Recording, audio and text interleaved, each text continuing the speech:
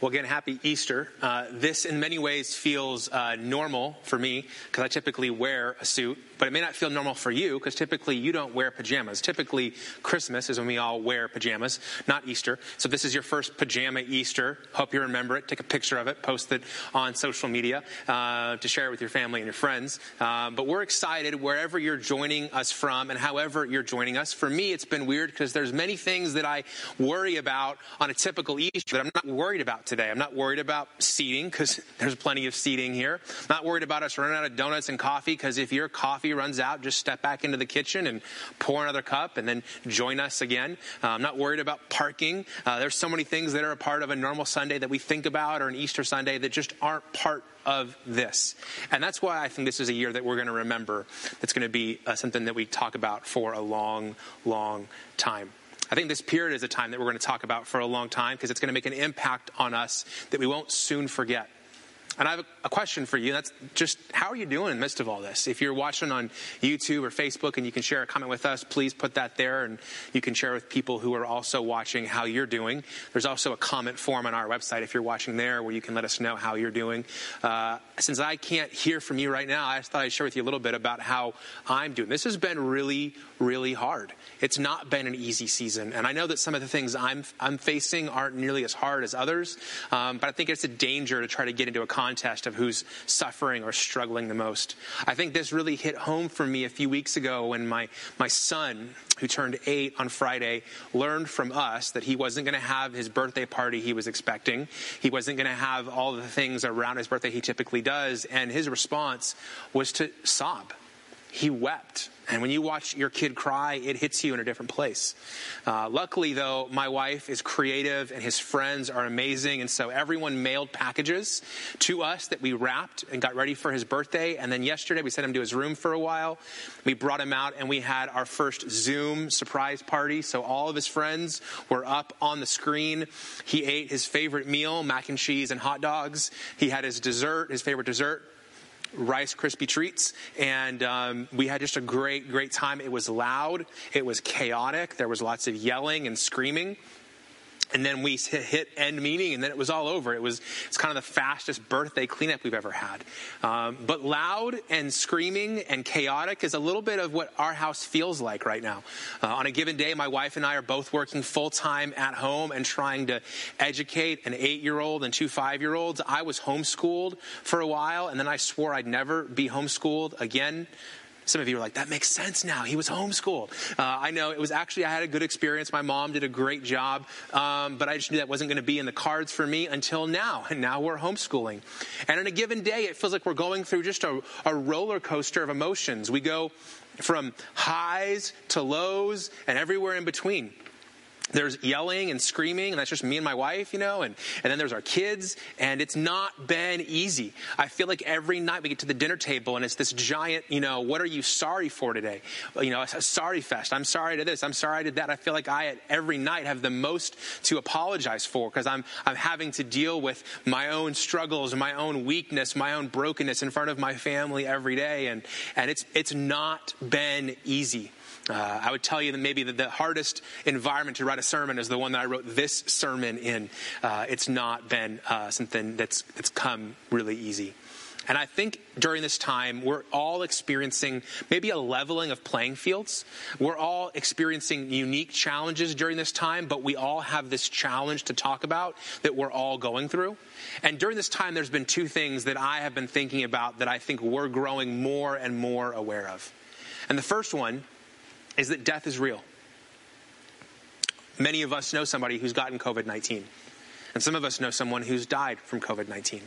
And so we're reminded that death is real for all of us. We're also reminded that life is incredibly fragile. That our plans, our expectations, the things we put on the calendar, the ideas and goals, and dreams we have, they're not as much in our control as we thought they were.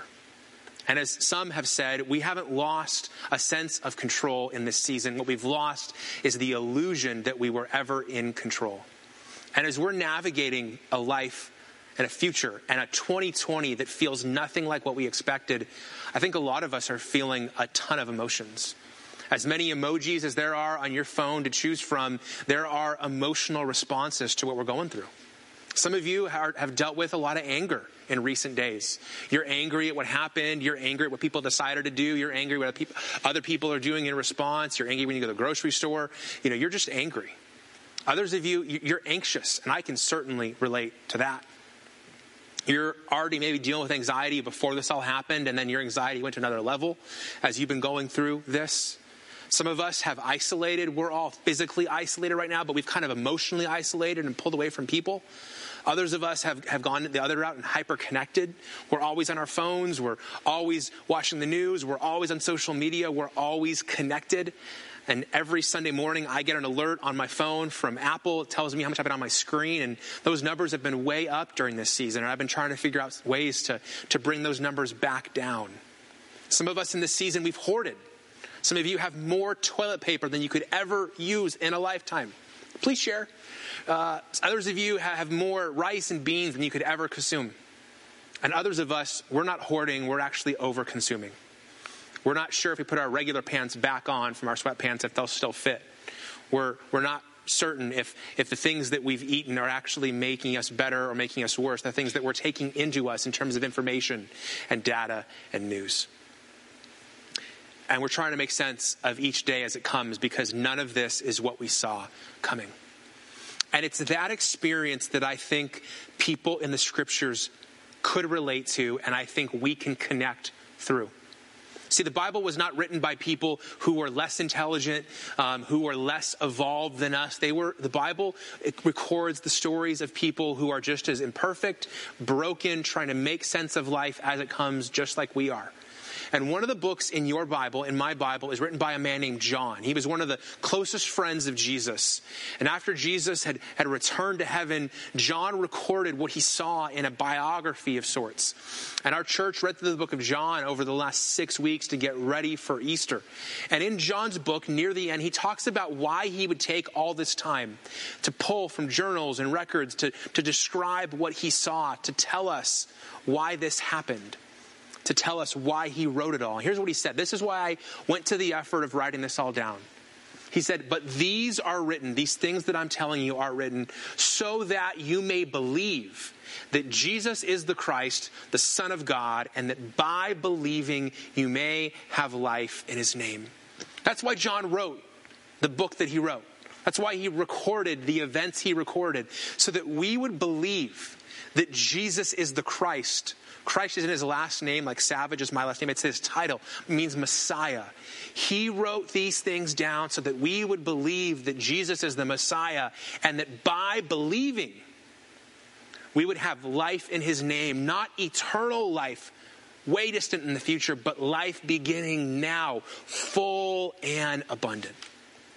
Now, I know that there are a variety of people watching this service today.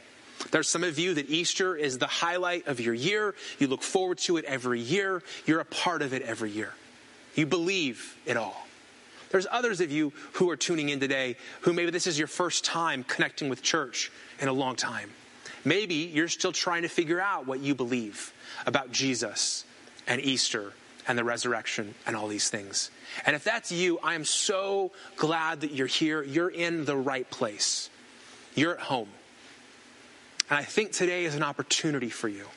It's an opportunity for you to consider what this all means here and now for you. And there's two questions I want to pose for you this morning. And they're these. Is Jesus who he said he was? And not just who I'm saying he is, not just who the church has said he is, but in his own words, written by one of his closest friends. Is Jesus who he said he was? And then second, what is he offering you? In the middle of the challenge, the crisis, this moment, what is he offering and making available to you today? I'd encourage you to consider these two questions. Today, we're going to talk about a story, a real-life moment that John recorded in his biography of Jesus. And from it, we're going to see this central truth. It's our big idea today if you're taking notes.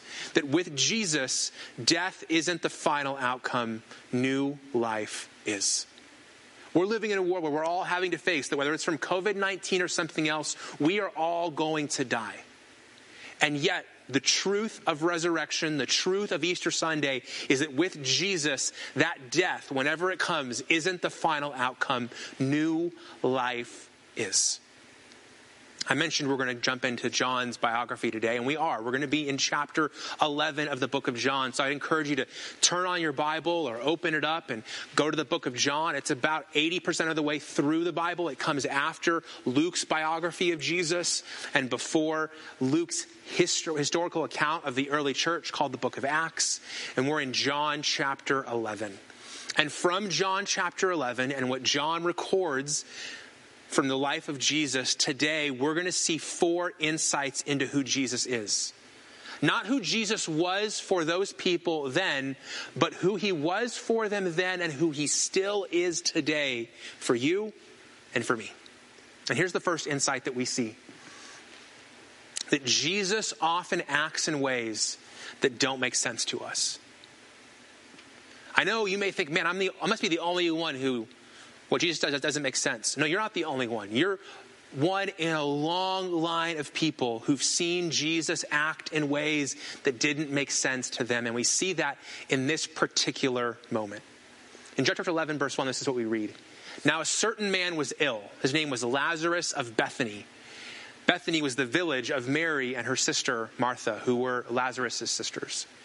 So the sisters sent to Jesus saying, Lord, he whom you love is ill. But when Jesus heard it, he said, this illness does not lead to death. It is for the glory of God, so that the Son of God may be glorified through it. Now Jesus loved Martha and her sister, whose name Mary, and Lazarus. So when he heard that Lazarus was ill, he stayed 2 days longer in the place where he was. Then after this, Jesus said to his disciples, let us go to Judea again. Now, if you were paying attention as I was reading that and you were following along, you may have noticed something that didn't make sense to you, and it's good. That shouldn't make sense to you. Because in the previous verse, it says, when Jesus heard that Lazarus was ill, he stayed 2 days longer in the place where he was. And you probably thought, why did he stay longer when he got this news? Why didn't he immediately go? That's the exact same thing I thought. A couple of years ago, I got a phone call early one morning from my dad that my mom had a heart attack. And I didn't wait around 2 days longer. No, I got in my car, broke many speed limits, and drove to where my mom was as fast as I could. That's what I did because I love my mom. And so if Jesus loved Martha and Mary and Lazarus, why on earth did he wait? It's okay to ask that question. And it's especially relevant because of the meaning of Lazarus' name. You see, Lazarus' name comes from the Hebrew word Eleazar, which means whom God helps. So it seems so odd that if Lazarus is somebody loved by Jesus, if his name literally means the one whom God helps, why on earth did Jesus wait? It's a great question. It's a question you may be asking right now. Why is Jesus waiting to meet this need in my life? Why is Jesus waiting to solve this problem that I'm facing? Why is Jesus waiting to work out the situation that's causing me such anxiety and worry and confusion? Why is Jesus waiting to make this all right? Why is Jesus allowing? The question why is a very normal human question. And we can't always understand what Jesus is doing because his thoughts aren't our thoughts. What he sees is not what we see. Certainly the ways that God works aren't always the way we would like him to work. But we know in this particular story, because we know how it ends, what Jesus was doing. What Jesus was doing is he was actually making the challenge harder for himself. If he'd gone immediately, there's a possibility he would have not, he would have gotten there early enough and Lazarus would not have died. But by waiting, in essence, he is ensuring that Lazarus is going to die. And Bible experts, scholars say that what Jesus was doing was setting up an epic duel with the most powerful enemy in the world, death. This wasn't the first kind of heavyweight bout that had happened in the scriptures. In the book of Exodus, we read the story of Moses going toe-to-toe with Pharaoh and the God of the Hebrews, and Moses going against the gods of the Egyptians and Pharaoh, and the story that's told in the movie 10 Commandments, and the story of the 10 plagues that God sends to free his people. We see another epic showdown in the book of 1 Kings, where Elijah goes to a high mountain against the 450 prophets of Baal, and God rains down fire from heaven and shows that he's real and powerful. And by waiting, what Jesus was doing is making sure that everyone knew that Lazarus was dead. In this day, in the day the Bible was written, the way in the world that John was written, people believed that within 3 days after somebody died, they could come back from the dead. But if you went past the 3rd day into the 4th day, everyone believed that person was totally dead and totally hopeless of coming back from the dead. And as I was reading about that and learning about that, one of my favorite movies ever came to mind. And one of the most quoted moments of that movie came to mind. It's the movie Princess Bride, where this lovely man says, there's a big difference between mostly dead and all dead. Mostly dead is slightly alive. And in this particular situation, Jesus is making sure that everyone knew this is not mostly dead, this is all dead. He is totally gone. That's the first thing we see about Jesus, is that what he does often doesn't make sense to us. Second thing we see about Jesus is that Jesus enters into close personal relationship with people he loves. While we might not understand what he's doing, while his action might not make sense to us, what he is doing with us is coming into close personal relationship with us, and he loves people. In this story, the people he loves, according to John 11, are named Martha and Mary and Lazarus. And so when Jesus finally shows up at their house 6 days after they called for him, it says that Martha heard Jesus was coming and she went out and she met him, but Mary remained seated in the house. And Martha said to Jesus, Lord, if you'd been here, my brother would not have died. But even now I know that whatever you ask from God, God will give to you. She still had some hope that Jesus could work. Later, when Martha had been talking to Jesus, she went and called her sister Mary, saying in private, the teacher is here and he's calling for you. Jesus wants to see you, Mary. So when the Jews who were with Mary in the house, consoling her, saw Mary rise quickly and go out, they followed her, supposing that she was going to the tomb to weep there. Now when Mary came to where Jesus was and she saw him, she fell at his feet, saying to him the exact same words we just heard Martha say, Lord, if you'd been here, my brother would not have died. You see in this moment that what Mary and Martha are doing is they're responding in different ways. As soon as Martha hears that Jesus is near, she goes to him as fast as she can, and Mary waits at home. And while they say the same words, they're processing those words and emotions in very different ways.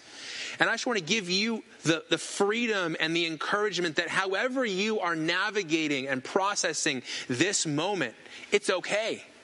There's no one right way to process something that's never happened before that you don't feel prepared for.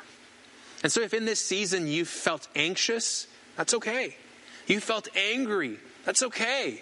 You felt discouraged, that's okay. You felt confused, that's okay. If you feel like this, temptation to pull away from people and God, that's okay. If you feel this drive to draw closer to him, that's okay. We see this, that Jesus, when he is working, people are processing it lots of different ways. But I want you to see not what they do, but what Jesus does. The story continues that when Jesus saw her weeping, and the Jews who'd come with her also weeping, that's Mary, Jesus was deeply moved in his spirit, and he was greatly troubled. And he said, where have you laid him? Where have you laid Lazarus? And they said to him, Lord, come and see. And then the shortest verse in the Bible, if you're looking to memorize one, this is the easiest. John 11:35, Jesus wept. The Greek language is very pictorial. And the image that's given there for the word wept is the image of somebody exploding into tears. Jesus finally broke. He broke down. He sobbed. He wept because he loved Lazarus, because he loved Mary, because he loved Martha, and he was present with them in their pain. The reason why I said it's okay that you are wherever you are and emoting whatever you're emoting is that Jesus is present with you in all of those emotions, and he has felt every emotion. Scriptures tell us that Jesus was tempted in every way, and everything that has come our way came his way when he walked on the earth. This is one of the reasons why in recent days I've been so mesmerized by the painting that Vincent van Gogh did of this story. This is the painting he did many years ago with Lazarus, Martha, and Mary. He tried to describe in an image what happened in these words. And you might say, Scott, I see Lazarus and I see Martha and I see Mary, but this picture is missing one person. It's missing Jesus. And Van Gogh said that he didn't present Jesus in a person in this picture. He presented him through the sun and through the light that all of the picture describes. You know, if you've seen his most famous painting, Starry Night, that it is a picture of light amidst darkness. And the same thing is true here, that what Van Gogh does is he shows every piece of this image touched by the light. And I just want to encourage you that wherever you are and whatever you're experiencing, you are somewhere where God can be present with you. There is no emotion, there is no experience, there is no struggle that God cannot come alongside you in and be present with you in. And what Jesus has done and continues to do is he comes into close relationship with people he loves. And when they weep, he weeps. And when they grieve, he grieves. And what they feel, he feels too. Third insight from Jesus, his life here, is we see that Jesus is outraged by the power of death, and he does something about it. One of the questions that we begin to ask ourselves when Jesus doesn't make sense what he's doing, and when we're feeling strong emotions, is we wonder, does Jesus care? And is he going to do anything about what I'm experiencing? And we see in this story the truth that he does care, that he is outraged, and he's going to do something about it. We skipped over this verse in terms of talking about it earlier, but in verse 33 it says, when Jesus saw Mary weeping, and the Jews who'd come with her also weeping, he was deeply moved in his spirit and greatly troubled. Now, I told you earlier that the language that John wrote this in was in Greek. We're reading an English translation today. But in the Greek language, this phrase, deeply moved in his spirit, is the same phrase that would have been used if someone saw an animal getting frustrated and beginning to grunt. And so the image I want you to think of when it comes to Jesus being deeply moved in his spirit is the image of a warthog that's getting angry, beginning to grunt. Now, I'm not saying that Jesus had tusks. I'm not saying for sure, kids, that Jesus was Pumbaa. That's not what I'm saying. But Jesus is grunting. He's deeply moved. He's getting frustrated with what he saw. It also says that he was greatly troubled in the passage. And this phrase, greatly troubled, is this image of an animal preparing to attack, almost like a bull preparing to charge. And so you have Jesus who's being stirred up, he's grunting, he's getting frustrated, he's getting moved to the point where he is about to pursue and act and enter into the situation to do something about it. This is the reason why commentator John Calvin said, Jesus was as a champion who prepares for a conflict. Jesus is moved by what's happened to Mary and Martha and Lazarus, and he is about to step into this conflict, not just to help his friend, but to face his greatest enemy, our greatest enemy, death. And today, as you're navigating a situation you've never seen before, as you're navigating a challenge that none of us have ever faced before, I need you to know that Jesus sees, Jesus knows, Jesus cares, and he is doing something about it. And in this story, we see an example of what he does. Number 4, Jesus shows his power to raise the dead to life. Jesus shows that he has the power, even when someone is dead, to bring life. Now, in this day, in the first century, within the Jewish world, there was a belief by many in an idea of resurrection. We'll see this in a second in the words of Mary, but many people believed that at the end of time, those who believed would be raised to life. But Jesus is not talking about the idea of resurrection in this moment. And today, we're not challenging you to believe in the idea of resurrection. In this story, resurrection is more than an idea. The resurrection is a person, and that person is Jesus. And we see this kind of dialogue right here in John 11. Jesus says to Martha, he says, Martha, your brother Lazarus will rise again. Martha says to Jesus, I know that he's going to rise again in the resurrection on the last day.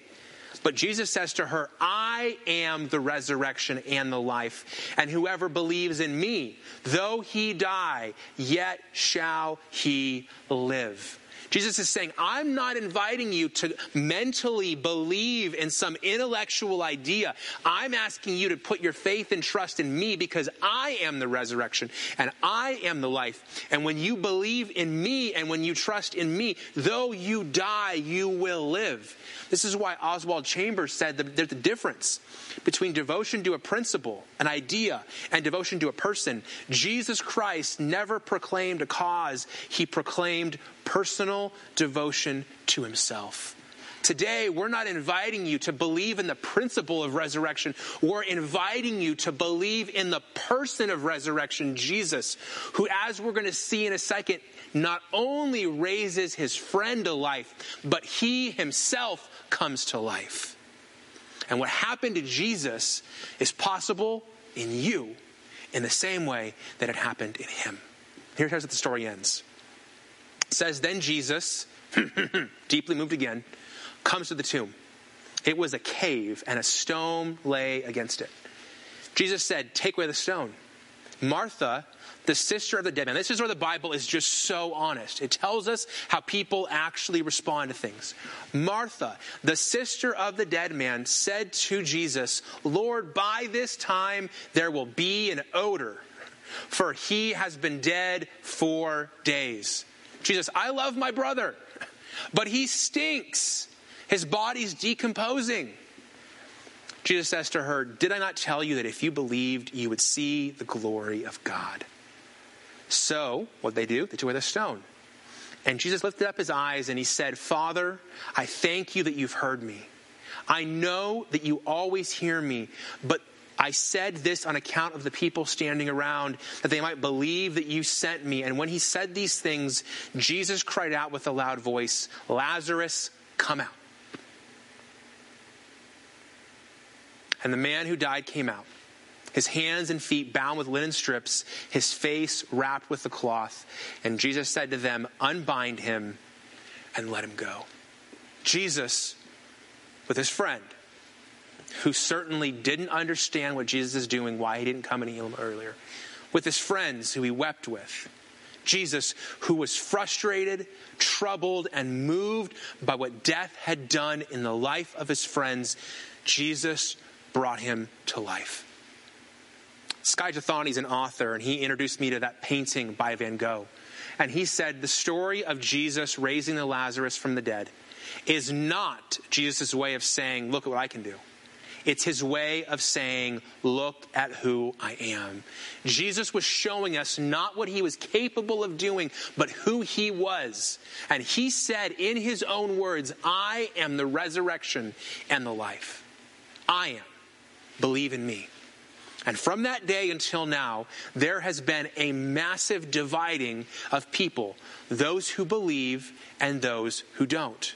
Those who are excited at what Jesus is doing and those who think it's bad and wrong. And in that moment, as this giant crowd who was there to mourn Lazarus' death saw Lazarus come out of the grave, some believed that Jesus really was the Messiah. And some said, nope, this is a problem. We got to fix it.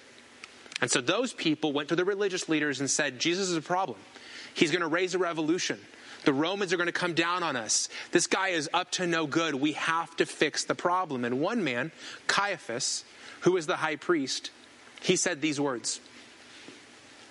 You know nothing at all, nor do you understand that it is better for one man that he should die for the people, not that the whole nation should perish.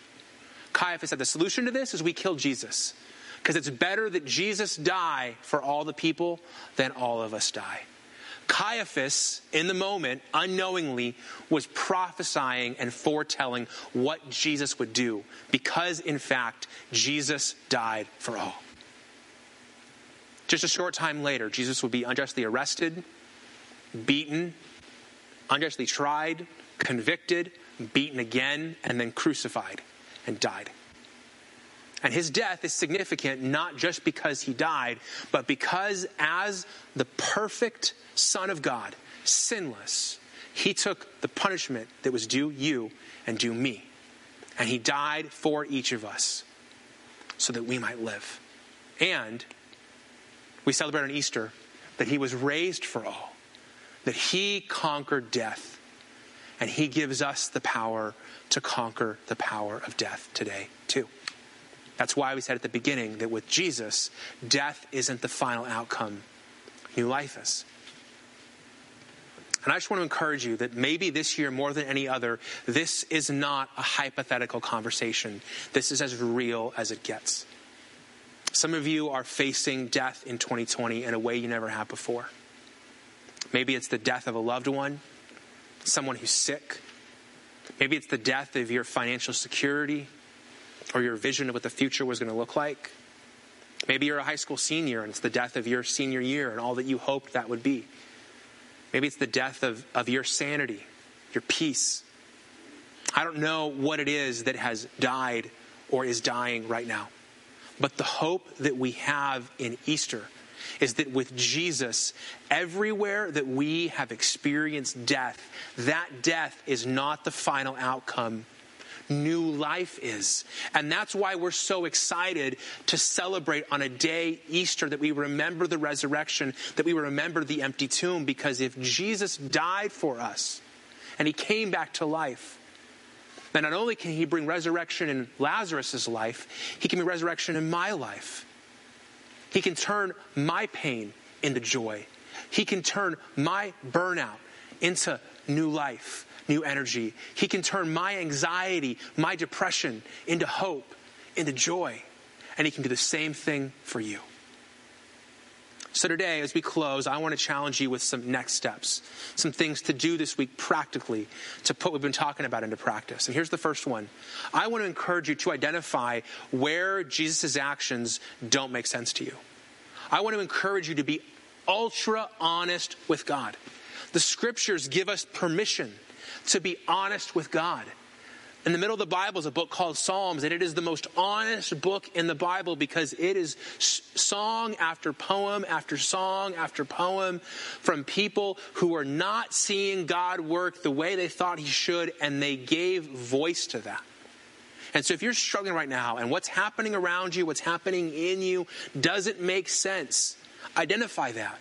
Bring that before Jesus and talk about that honestly with him. Number 2. Ask yourself, where do I see myself in Lazarus? In the same way that Vincent van Gogh did, look at this story and say, what do I see and how do I see myself in it? If you've never seen a painting of Vincent van Gogh, a self-portrait, then you don't notice this. But Vincent van Gogh had red hair and he had a red beard. And in this painting, Lazarus has red beard and red hair.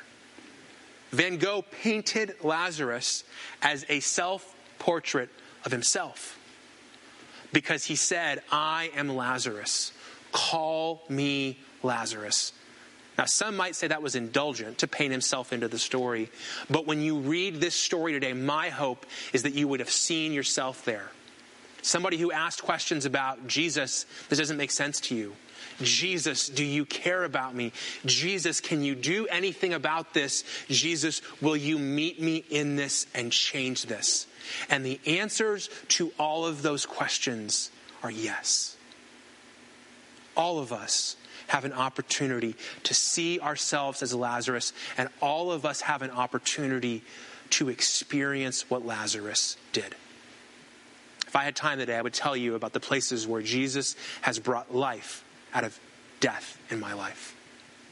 I would tell you about the places where I have been Lazarus again and again, and where Jesus has met me and where Jesus has changed me.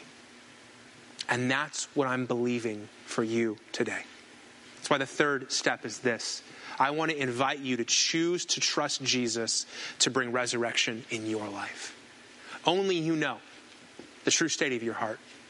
Only you know the true state of your life. And I want to invite you, what would it mean for you to trust that the same Jesus who raised Lazarus from the dead, the same Jesus who himself conquered the grave, how does he want to bring resurrection in you?